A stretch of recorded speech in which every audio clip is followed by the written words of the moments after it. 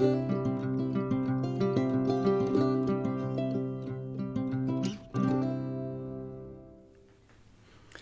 I'm Pastor Eric Tritton. This is a weekly word.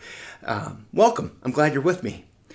We are here at Gloria Dei Lutheran Church. This is part of the church that we call the Luther Room, where sometimes we have meetings and sometimes we have Bible studies and things like that. It's a quiet place for me to talk with you about The Lion, the Witch, and the Wardrobe, which is what we've been working through all summer. And today we really get to a key part of the story. Maybe the key part of the story. And it's the part of the story where we see Aslan most clearly as a Christ figure, as a symbol of Jesus and what he has done for us, as C.S. Lewis does his Supposing in Narnia.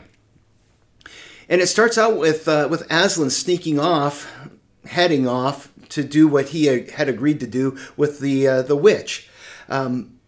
Last week, I talked about the deep and the deeper magic, how the deep magic was similar to God's law in that it condemns us for our sin.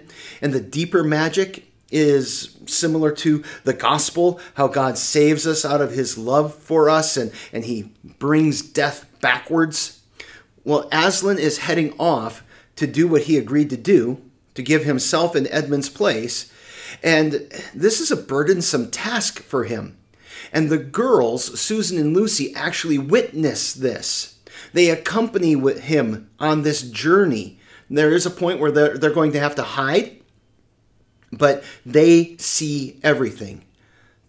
Kind of the same way that in the gospel accounts, the women are the witnesses to the whole crucifixion of Jesus.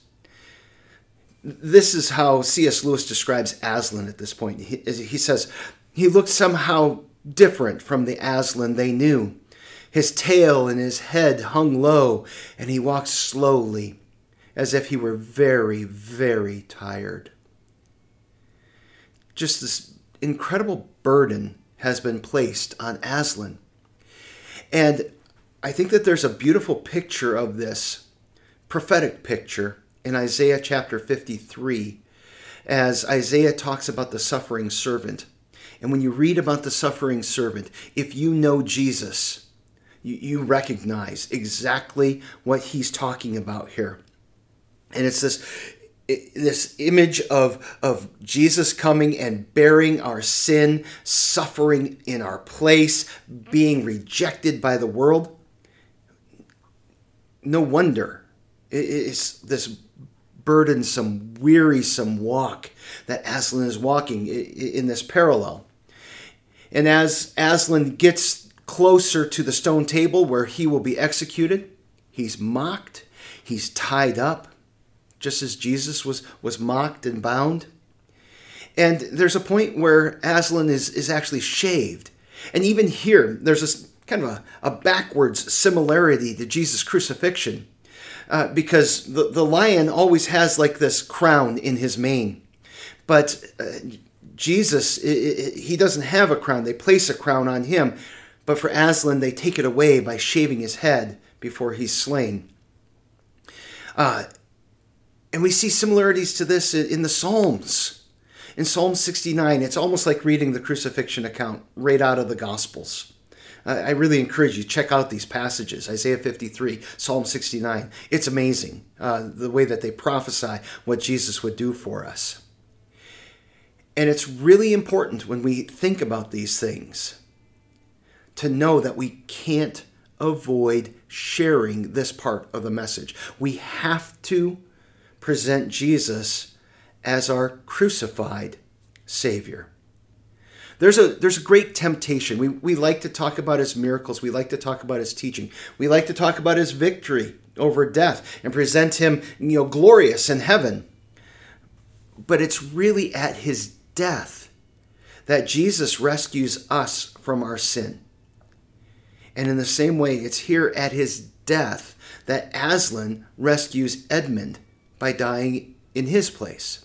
Jesus dies in our place. He takes our sin upon himself, and he dies nailing our sins to the cross like a public spectacle. That's what it says in Colossians. And by faith, we receive his righteousness. And that's what's happening here. Now, the time after Jesus' death was a time of great confusion and sorrow for the disciples. And similarly, it was a time of sorrow and confusion for Lucy and Susan. They don't know what to do. They're standing there by the body. They're trying to figure out how to take care of him.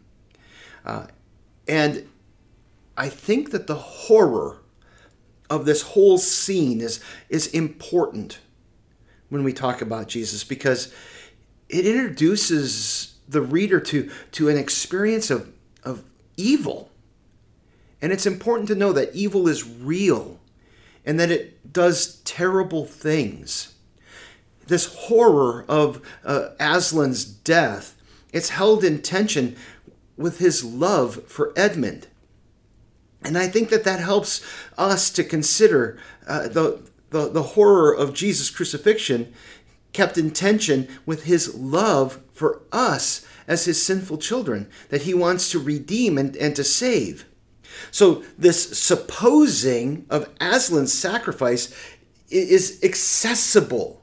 It takes the immediacy and it kind of places it to the side, and it allows the reader or your children, as you talk with them, to kind of think about it over here without it being too personal, and then allows them to take that and then apply to themselves as they think about what Jesus did for them.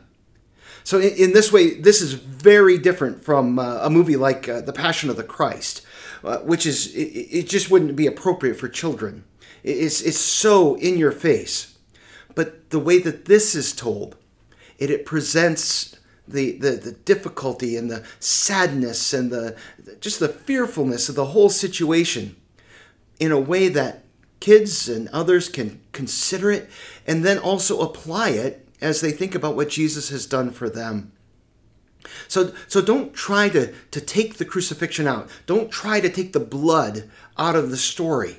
It's an important part of the story. It's with his blood that Jesus pays for our sins. And that high cost is important.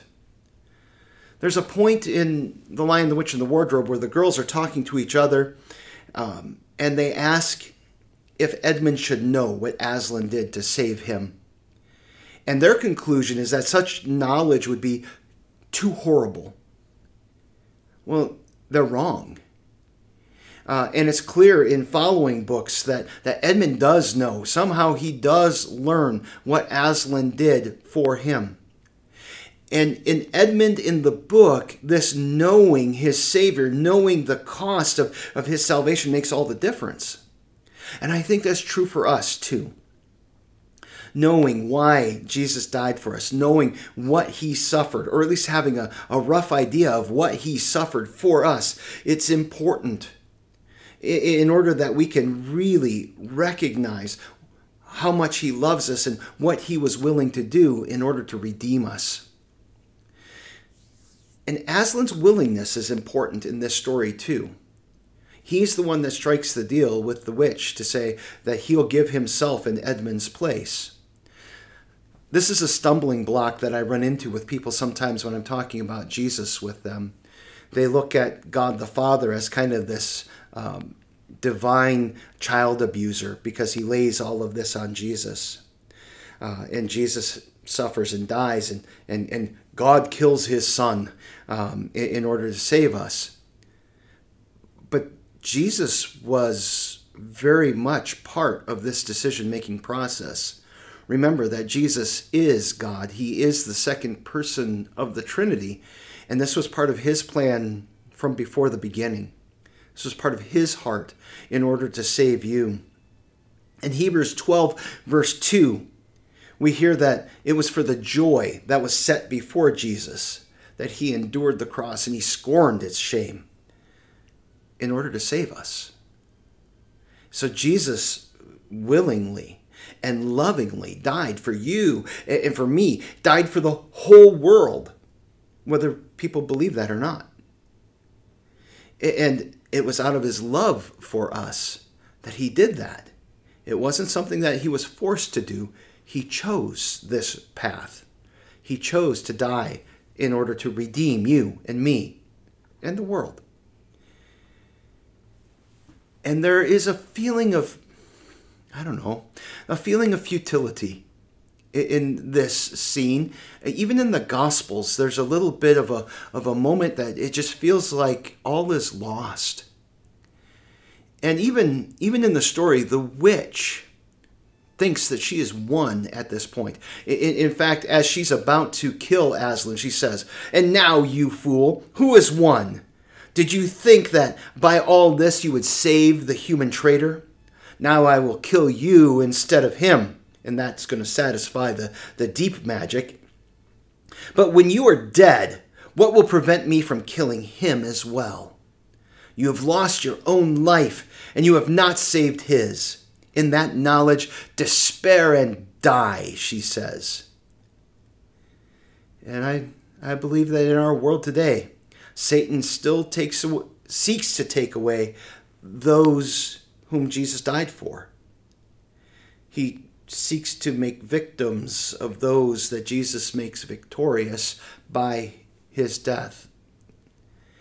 And so it's important for us to remember, no, my sins are paid for, and any accusations that the devil, the world, even our own sinful nature might throw at us, they're satisfied in Jesus. And the victory is secure, not because of anything that we've done, but because Jesus did die for us, and he is risen from the dead, and he lives and he reigns to all eternity. Jesus' victory and salvation is something that must be revealed to people. It runs so counter the way our world usually works. In our world, when people die, they generally stay dead. But Jesus rises. And it's really hard in our world for a person to die in the place of another. But that's exactly what Jesus does. And part of our privilege as Christians is that we get to share that horrible good news that Christ died and rose to save sinners. So don't turn away from this part of the story. And don't turn away from the crucifix. Remember what Jesus has done for you and see his love there. And when the opportunity comes to talk with your children about this or to talk with a friend about it, help them see that love. Don't turn away from this. Help them to look at it and see, there is my God who loves me. I hope this was helpful for you. If it was, please like it, share it, help somebody else to find it. Thanks for being with me. God's blessings.